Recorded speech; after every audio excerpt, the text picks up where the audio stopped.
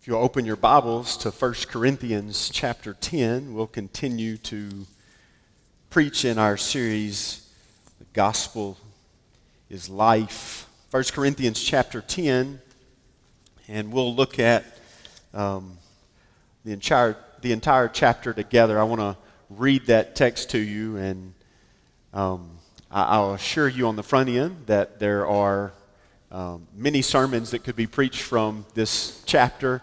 I already had someone remark to me this morning, whose idea was it to preach this whole chapter in one sermon? And I'll just say it wasn't mine.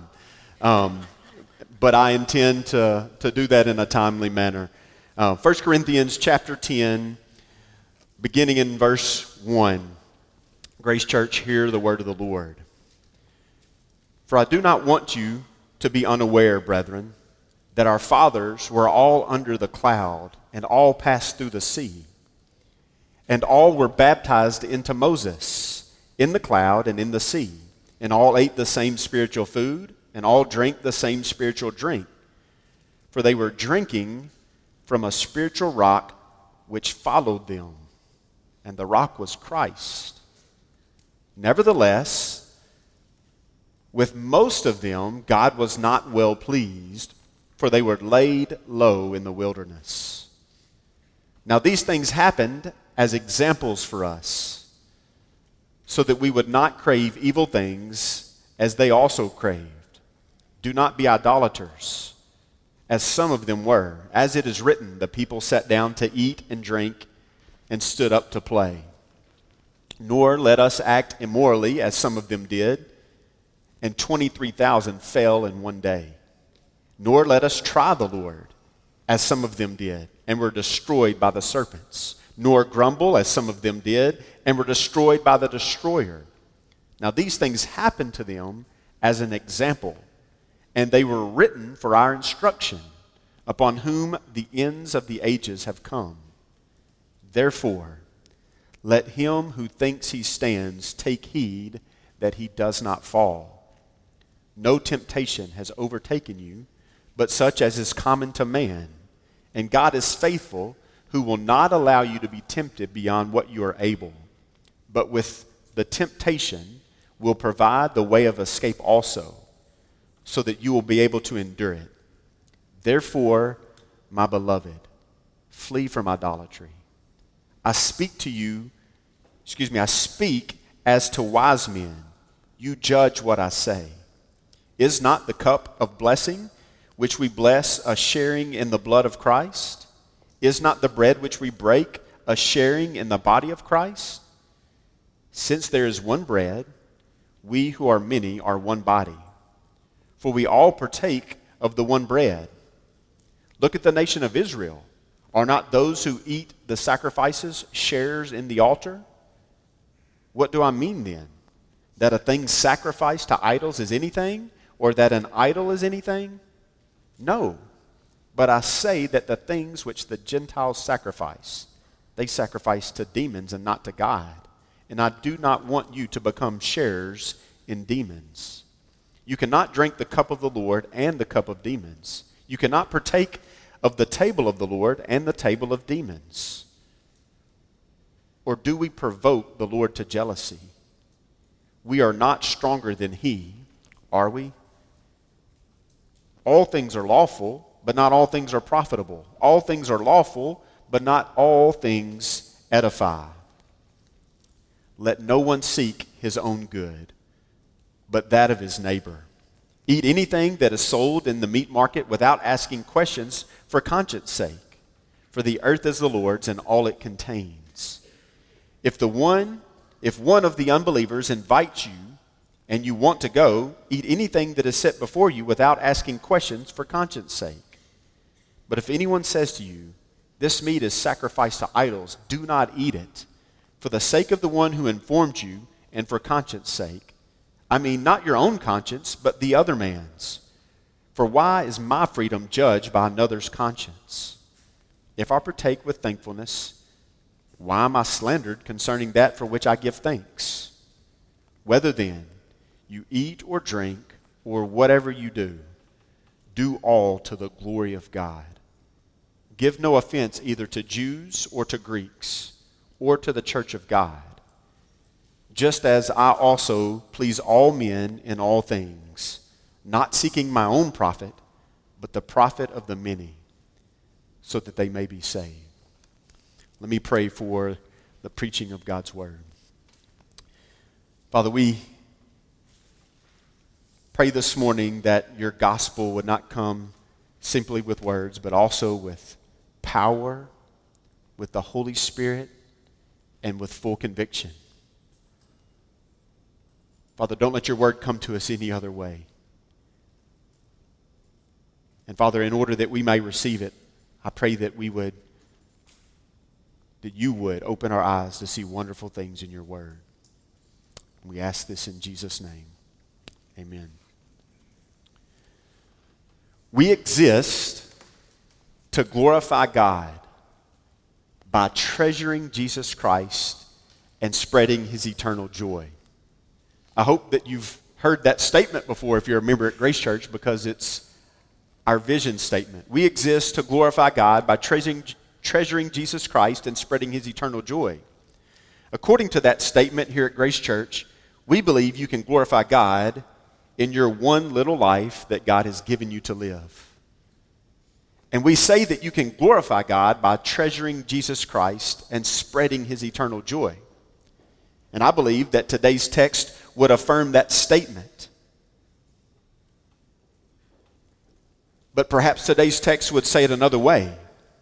Living for God's glory leads to the salvation of others. I think today's text would say that if we live for God's glory, it will lead to the salvation of others. So in a sense, to be an effective evangelist, you must glorify God with your life. To be an effective evangelist, you must glorify God with your life. Do you want to know how to live a life that glorifies God? 1 Corinthians 10 is before us today to that end. I believe chapter 10 begins the conclusion of Paul's admonition that he began back in chapter 8. The thrust of that admonition is that everything we do ought to be to the glory of God. Everything that we do ought to be to the glory of God. In that simple instruction rests, I believe, the secret to every Christian faith, to every Christian's faith and his works. Paul wants them to be aware of some very important truths that he certainly will address. He's trying to tie together the relationship between the people of Israel in Moses' day, particularly those who wandered in the wilderness, and the church in Corinth. So we'll find this tie that Paul keeps trying to make throughout the chapter. He's looking back at Moses and the people of Israel who walked through the wilderness. And then he's looking at this little fellowship of believers in the city of Corinth. And he's making connections between the two. And as Paul no doubt was familiar with Old Testament history, he sees those connections. But I would like to add to Paul's attempt in 1 Corinthians chapter 10 that not only does the connection need to be made between Moses' day and the church in Corinth, but from the church in Corinth to today's church. And so as Paul applies to this little fellowship in the city of Corinth, we must apply to ourselves. So for us, the instruction and application that Paul makes in today's text, it's for us. This is for us. And we want to begin by looking at the warning against Israel's idolatry. The warning against Israel's idolatry that Paul gives in 1 Corinthians. Look at the first 4 verses. He says, "For I do not want you to become unaware, brethren, that our fathers were all under the cloud, and all passed through the sea, and all were baptized into Moses in the cloud and in the sea, and all ate the same spiritual food, and all drank the same spiritual drink. For they were drinking from a spiritual rock which followed them, and the rock was Christ." Well, Paul uses these first 4 verses to paint a picture of the benefits that the people of Israel experienced precisely because God chose them as his people. One of the mistakes that the people of Israel make that you'll see throughout the Old Testament is They thought God chose them because they were special, rather than seeing it correctly, that they were special only because God had chosen them. Being under the cloud was a statement of being under God's protection. And passing through the sea was a picture reminding God's people of his rescue and deliverance of them. They had benefited greatly from being chosen by God. In the same way, the church has been redeemed by Christ and is safe under his protection. No soul can be removed from the saving hand of God. There's a lot of confidence in that statement. There's not a single soul that God's ever saved that can be pulled out of his firm grip.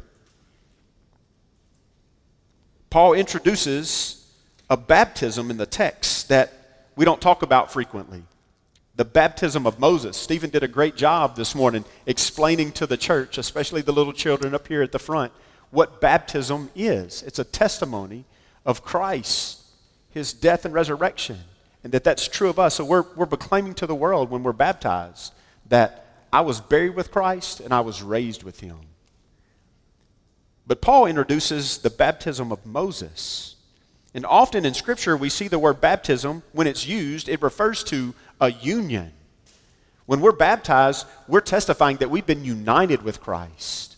And Romans 6, that we so often quote when we baptize, raised to walk in newness of life, he's talking about that union with Christ that we inexplicably get through Christ's death and resurrection.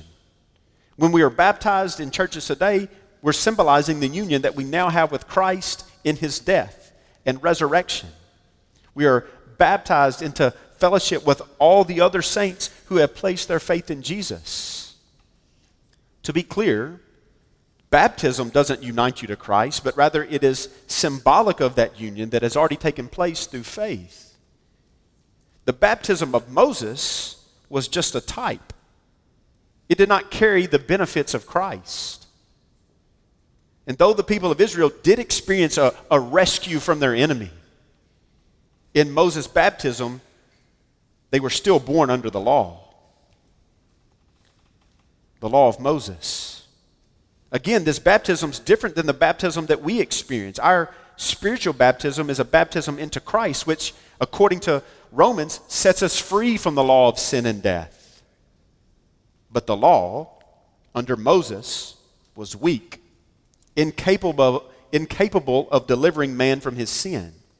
Now, granted, the law of Moses was only weak because of the flesh of fallen men. That's what was really weak, which wars against the Spirit of God's work in our heart. But God does something unique in Christ. He sent his only begotten Son to be born of a woman, to live a life in that weak flesh, but without sin, and to be crucified on a cross of shame, rendering himself as the once-for-all perfect sacrifice for rebellious sinners like me and you. Taking our sin to the grave that he was buried in, killing sin and death, setting us free from its clutches. And he rose from the grave, imputing to us with the power of new life, his righteousness, making us new creatures to live for him as heirs to the kingdom of God, sealed by the Holy Spirit for himself, where we will enjoy eternal communion with him. Christ is unique in that way. Romans 8 gives us a picture of that. Familiar verses. There is now no condemnation for those who are in Christ Jesus. For the law of the Spirit of life in Christ Jesus has set you free from the law of sin and of death. For what the law could not do, weak as it was through the flesh, God did, sending his own Son in the likeness of sinful flesh and as an offering for sin. He condemned sin in the flesh. So this baptism that we see in these first few verses of Moses is quite different than what we've experienced as believers in Christ Jesus. And the point that Paul's trying to make in 1 Corinthians 10 is there's a parallel to be made between the chosen people of Israel and the people of today. There's a connection. The people of Israel in Moses' day shared a similar baptism, but only in type. And what they experienced in that baptism was only a glimpse of what we would experience in our union with Christ. Ours is much more magnified and intense. And though the people in Moses' day ate a similar meal together, it's not like the meal that we partake in that Rick spoke of just a few minutes ago. Listen to the text again. And all were baptized into Moses in the cloud and in the sea, and all ate the same spiritual food and drank the same spiritual drink. I don't know if anyone else is picking up on the hint of the two church ordinances that we practice today, but there they are, staring us in the face, and that was intentional on Paul's part. He wanted the church in Corinth to consider what he was saying. I believe that the warning that Paul is making here is that even though God has set his special blessing on the people of Israel, and as such, that they partook of Moses' baptism and they ate of the same spiritual food and drink, it is not the baptism or the meal that delivered them when they crossed the Red Sea. In the same fashion, participating in the acts of baptism and the Lord's Supper today do not save a person. You can come today and take the bread and the cup, and that doesn't save you. You can be dipped in those waters that Stephen talked about earlier, and that will not save you.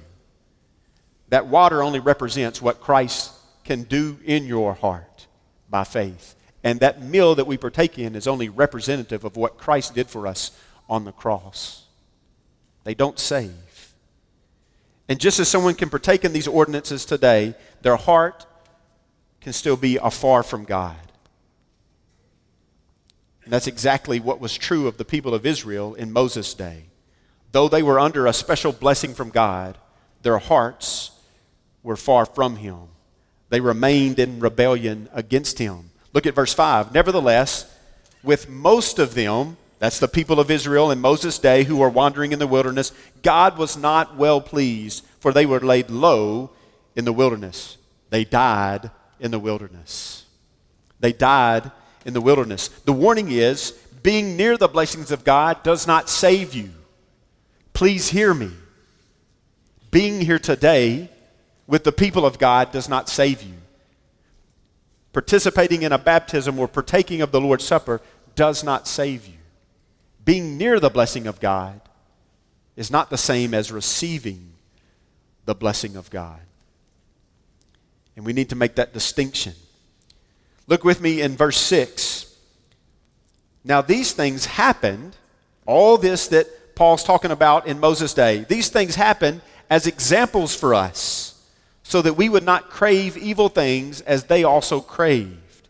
Now I want you to see that though we may be surrounded by God's blessing, as we mentioned, we are always going to be enticed by the cravings of our own heart. We're always, just like the people of Israel, going to be enticed by the cravings of our own heart.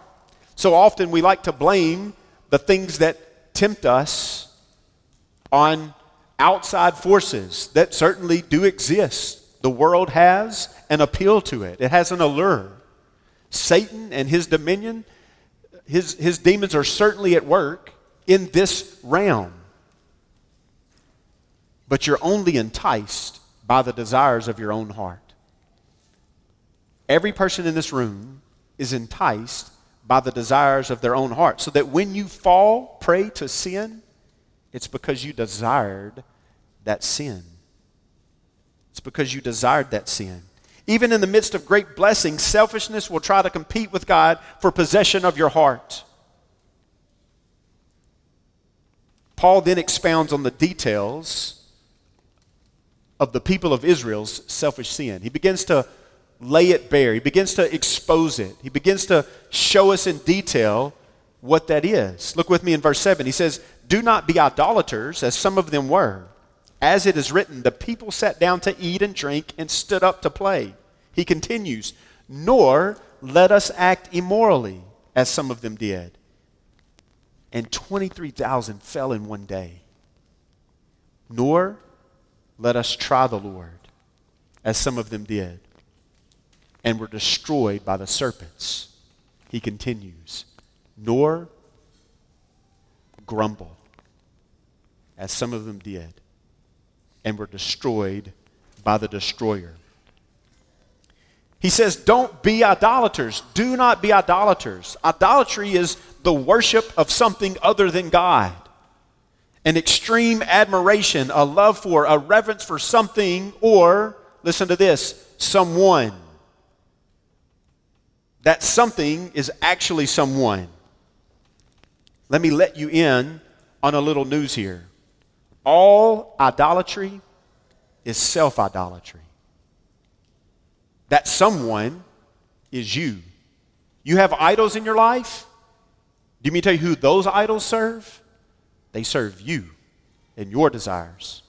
You can name all kinds of things that you're tempted by that become idols in your life, but at the end of the day, all those idols serve a God. And that God in your mind is you.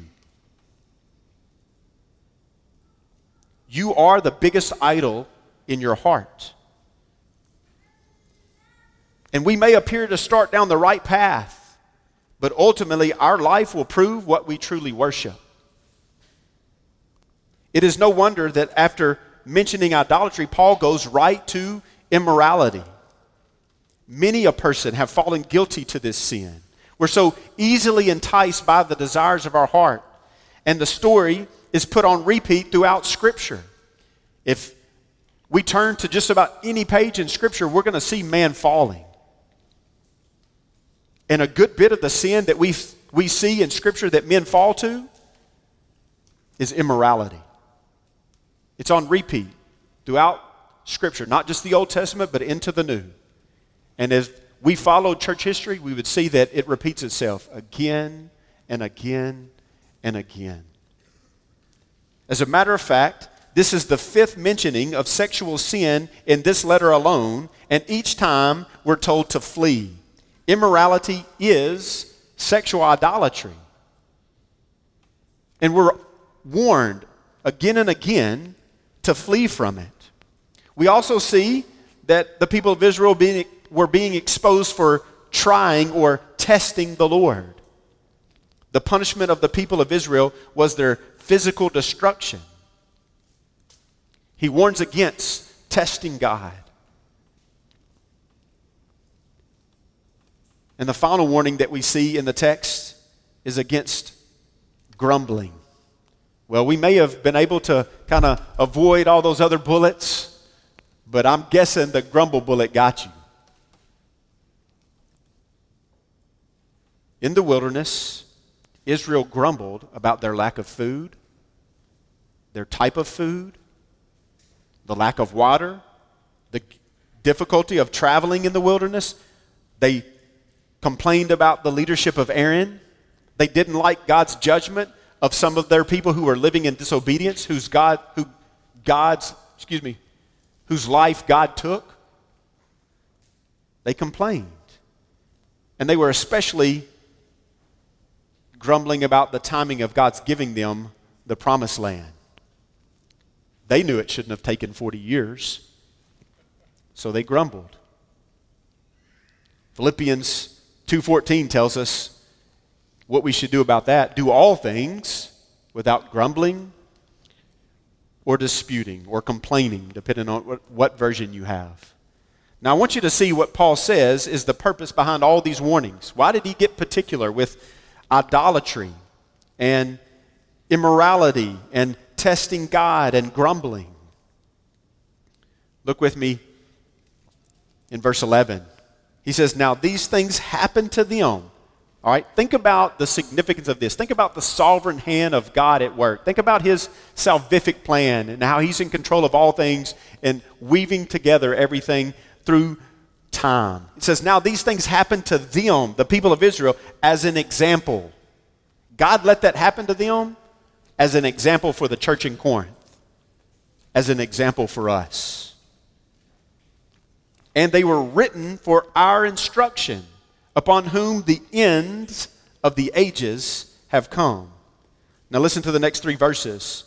Therefore, let him who thinks he stands take heed that he does not fall. No temptation has overtaken you but such as is common to man. And God is faithful, who will not allow you to be tempted beyond what you are able, but with the temptation will provide the way of escape also, so that you will be able to endure it. Therefore, my beloved, flee from idolatry. Well, I want you to see, he doesn't just warn against Israel's idolatry. He doesn't just say, you see Israel, you see their idolatry, don't be guilty of that. But he presses in.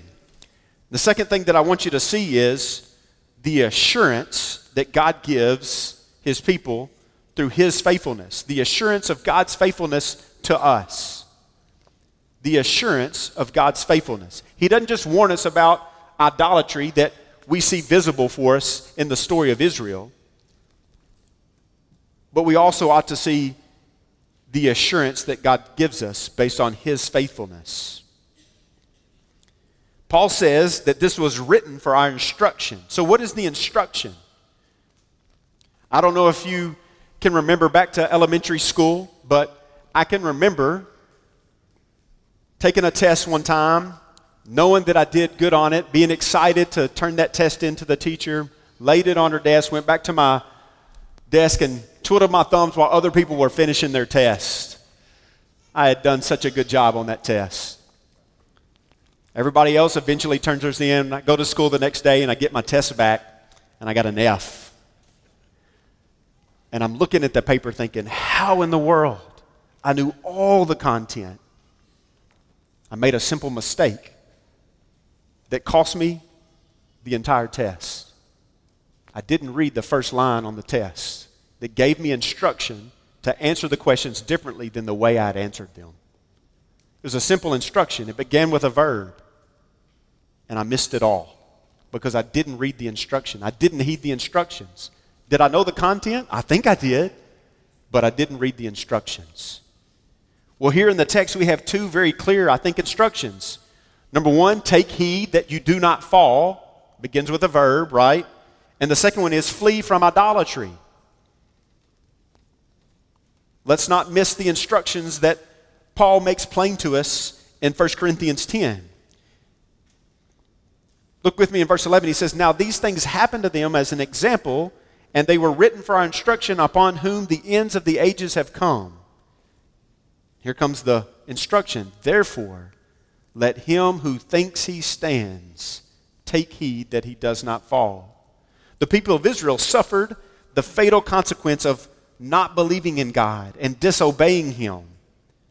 But the warning for us, I think, is much steeper.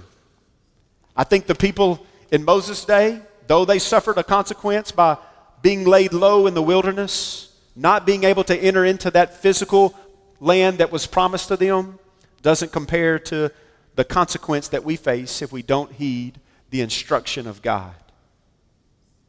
Because of a phrase in verse 11, upon whom the ends of the ages have come. Paul's not talking about missing out on a piece of land that we may possess, but rather missing out on entering into God's eternal rest, his salvation. The end of the ages speaks of Christ's return. And see, the people in Moses' day, they weren't vigilant. They weren't careful to listen to God.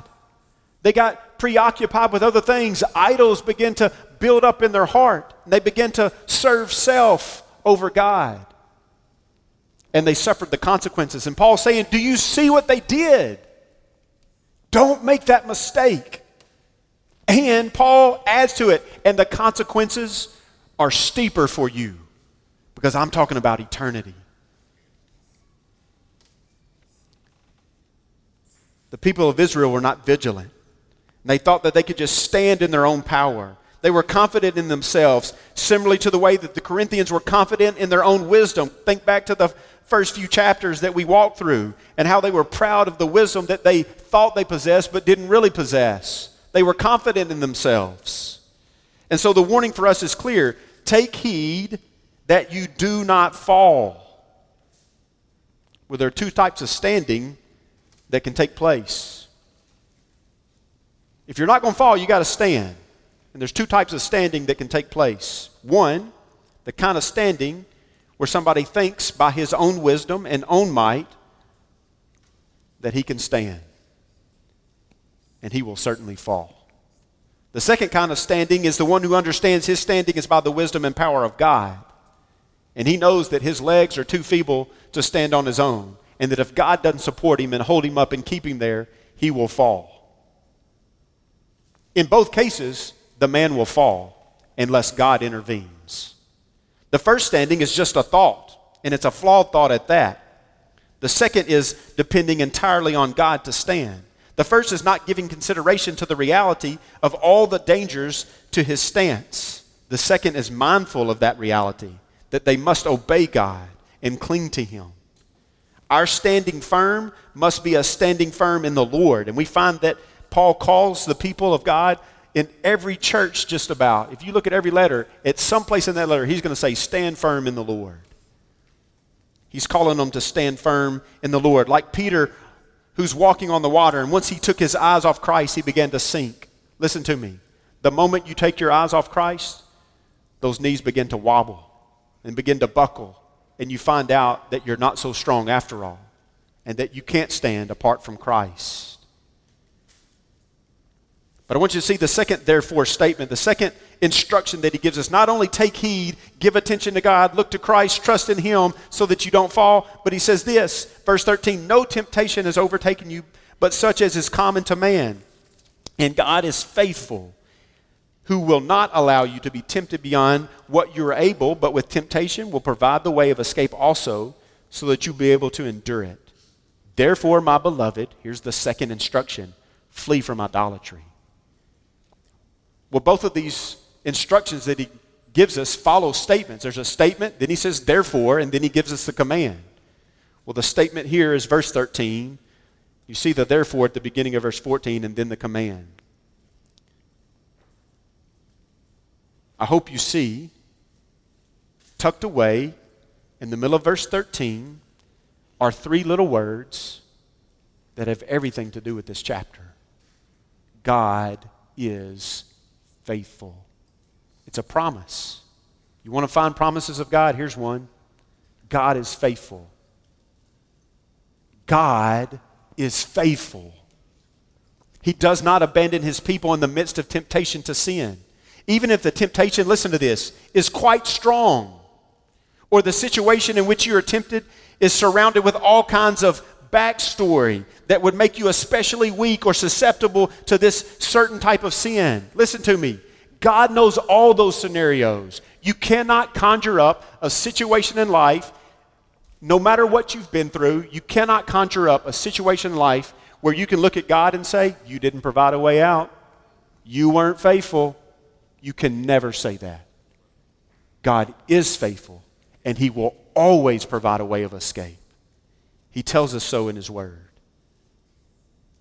You cannot create a circumstance of temptation, nor conceive of a temptation that God is not so faithful to deliver you. Many of us will excuse our actions because of circumstance or situation, but Scripture does not allow it.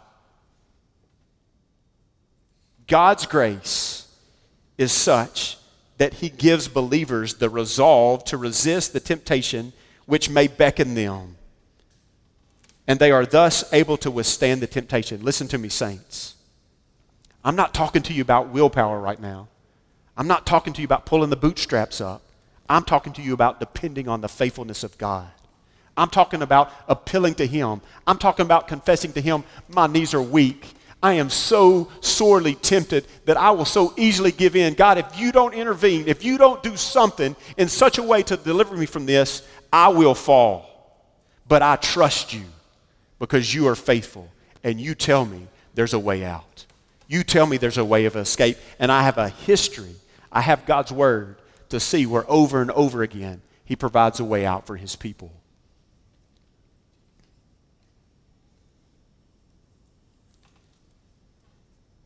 In the Corinthians case, it was the temptation to eat food that had been sacrificed to demonic idols. And that may sound crazy to you. Like, why would they give in to that? What's wrong with them? Our assurance that we will not be overtaken by temptation is in the truth that God is faithful. That was the assurance that he was putting before the people in Corinth. And it's the assurance that he puts before us. Paul tells us the way of escape in verse 13 is to flee, verse 14 is to flee idolatry. Listen to me, saints. I can't plead with you enough. I wish I could switch for a second and somebody could come up here and say to me exactly what I'm about to say, because I need to hear it again and again. Run from sin. Don't linger. Don't excuse it. Don't see how close you can get to it without sinning. Don't think that you can master it on your own. Don't try to justify it in your heart. Don't accumulate friends who will participate in it with you. Don't find a person, a denomination, or a religion that will embrace your desired sin as acceptable. Forsake your cravings. Quit worshiping yourself and run. Flee from idolatry. Do you want to remain standing firm to endure the temptation that has power to topple your faith and endanger your eternal standing? Then trust the faithfulness of God and flee idolatry. Well, there's a third thing that I want us to see in the text. The third thing that I want us to see is this. Not just the warning against Israel's idolatry or the assurance that God gives us of his faithfulness, but I want you to see he calls us to pursue what is profitable. The pursuit of what is profitable. To pursue what is profitable. In verse 15, Paul says, I speak as to wise men, you judge what I say. That may seem like it's a little out of place. He's been tearing down this path. And then he says, I speak as to wise men, you judge what I say. Paul, again, plays upon the supposed wisdom of the Corinthians that he alludes to in the first 4 chapters of this letter. They weren't as wise as they thought they were, but he's still appealing to their wisdom. He's luring them in. You judge what I say. Because he knows in all their wisdom, if they judge what he says, they're going to find that what he says is full of truth. And this is what he says to them. There's 2 things that we want to do as we pursue what is profitable. First, we want to pursue what profits your soul. We want to pursue what profits our soul, right? That's not selfish. I want to pursue with all my heart, with all my life, anything that's profitable for my soul. That's not selfishness. That's wisdom. And the second is we want to pursue what profits other people's souls. All right, let's look at the first of those. He says in verse 16, is not the cup of blessing which we bless a sharing in the blood of Christ? Is not the bread which we break a sharing in the body of Christ? Since there's one bread, we who are many are one body, for we all partake of one bread. That's what this table represents over here. Look at the nation of Israel, Paul says. Are not those who eat the sacrifices sharers in the altar? What do I mean then? That a thing sacrificed to idols is anything? Or that an idol is anything? No. But I say that the things which the Gentiles sacrifice, they sacrifice to demons and not to God. And I do not want you to become sharers in demons. You cannot drink the cup of the Lord and the cup of demons. You cannot partake of the table of the Lord and the table of demons. Or do we provoke the Lord to jealousy? We're not stronger than he, are we? For time's sake, let me give you a summary of those verses. The food that came from animals that had been sacrificed to demonic idols was viewed as a form of worship to the false gods that were in Corinth, those idols. To knowingly eat of this food was to worship that idol. To go to these temples knowing that this food had just been sacrificed to an idol, and then to participate in that meal with those pagans was idol worship. Perhaps these were the best restaurants in Corinth. Thus, the temptation to eat a meal at the temple. Let's be honest. We're not talking about pagan temples right now, but when we hear about a new restaurant in Memphis that everybody's talking about, what do we want to do? We want to go try the food. Well, let's not beat the Corinthians up too bad. because every one of us have physical appetites, and we have palates that enjoy good food. And they were tempted to go to these places to eat the good food that they were hearing about. Verse 21 seems to be the crux of Paul's argument here. God will not allow you to pretend to worship while you are actually worshiping another idol. He won't pretend. God won't let you pretend to be worshiping Him when you're paying homage to somebody else. He just won't do that. This kind of behavior obviously provokes the anger of the Lord, as Paul alludes to at the end of the text, and His wrath is nothing to be trifled with. That's why we're looking back at the Old Testament. That's why he's saying, remember Moses? Remember how gracious God was to those people, that He delivered them, that He protected them with a cloud, that He caused them to cross the sea? Remember those miracles and how much God blessed those people? But guess what? They began to serve themselves. They began to worship other idols. We know that they even crafted one. And the punishment of that was God laid low that generation in the wilderness. He's saying, don't forget that. Don't forget that. The Old Testament is laced with God's judgment for idolatry. However, the argument for some is this is just food, because the idols they worship are not real gods. Therefore, the food is not unclean, and they didn't see it as a form of worship against their God. That's the argument that they would use. And that's where their lacking of consideration of what is profitable for others comes into the picture. First and foremost, you ought to pursue what's profitable for your soul. But in doing that, it'll never conflict with the second pursuit, which is what is profitable for other people's souls. Look with me in verse 23. All things are lawful, but not all things are profitable. All things are lawful, but not all things edify. Let no one seek his own good, but that of his neighbor.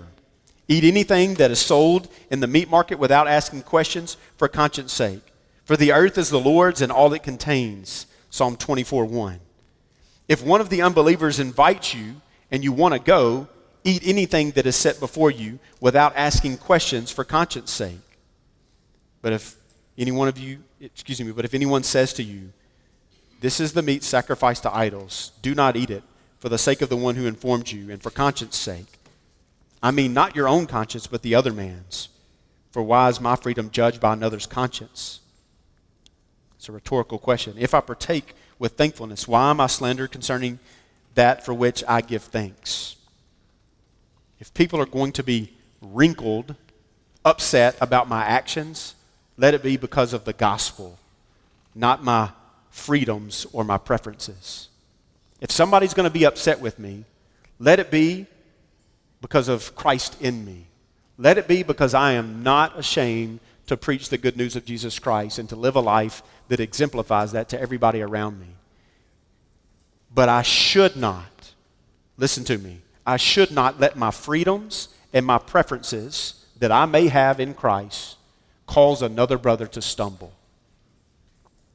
And a lack of consideration in this part is an evidence of sin. Consider the effects that your actions may have on others. I love the diagnostic questions that I believe verse 23 creates. Is this profitable? Ask yourself that. Is this profitable? Is it profitable for me? Is it profitable for others? If the answer is yes, then do it to the glory of God. But if the answer is no, then I appeal to you. Refrain. And the second question, is this edifying? Is this edifying for me? Is this edifying for others? If so, do it to the glory of God. If it's not, again, I appeal to you. Refrain. Well, I want us to give attention before we close to the last three verses that provide, I think, a tremendous amount of practical application, and I believe to be the main point of the last three chapters that we've been preaching on. So that those sermons Jordan preached and the one Nathan preached, I think they all come down to this. Look with me in verse 31. Whether then you eat or drink or whatever you do, do all to the glory of God. The eating and drinking the food offered to idols was certainly an important topic to the church in Corinth, but it's just the occasion that Paul uses to communicate a more ultimate truth. that whatever we do, we should do to the glory of God. That whatever we do, we should do to the glory of God. This general principle applies to every arena of life. It really is all-encompassing. God has not commanded us to pursue our own interests, but to consider what brings Him glory, Him honor, Him praise. And if we would act according to this principle, it would save the need for much of what Paul has to write about in his letter to the church in Corinth. And quite honestly, it would resolve a lot of problems that we have as a church if we all would live to the glory of God. Colossians 3:17 says, whatever you do in word or deed, do all in the name of the Lord Jesus, giving thanks through Him to God the Father. Doing all things for God's glory would correct wrong thinking. It would remove the cloud of doubt from believers' minds. It would change the stewardship of your resources. It would relieve confusion from difficult decisions. It would change the joy in your heart, and it would warm your relationship to other people if you live to the glory of God. In fact, living for the glory of God is inextricably tied to living for the good of others. The call to live to the glory of God is not abstract but practical. Look with me in verse 32. Give no offense either to Jews or to Greeks or to the church of God. Well, let me tell you how to do that. Live to the glory of God. And if you live to the glory of God, then you'll consider all these groups, the Jews, the Greeks, the church, who all wanted different things. How do you please people who want different things? Live to the glory of God. To live for the glory of God changes our conduct toward others. Listen to this. Within our home. I'm talking about at your house, your spouse, your children. It changes all that.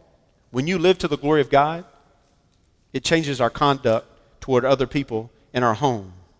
It changes our conduct in the workplace or school, in our neighborhoods, to the nations, and in the life of this church. Living for God's glory should promote faith in Christ in all people. That's why I said at the beginning of the sermon, you want to be an effective evangelist? Live to the glory of God. Look with me in verse 33, and this is where we finish. Paul says, just as I also please all men in all things. That sounds really similar to what he said back in chapter 9. Not seeking my own profit, but the profit of the many. Now, that's not contradictory to the profit that I told you to pursue earlier.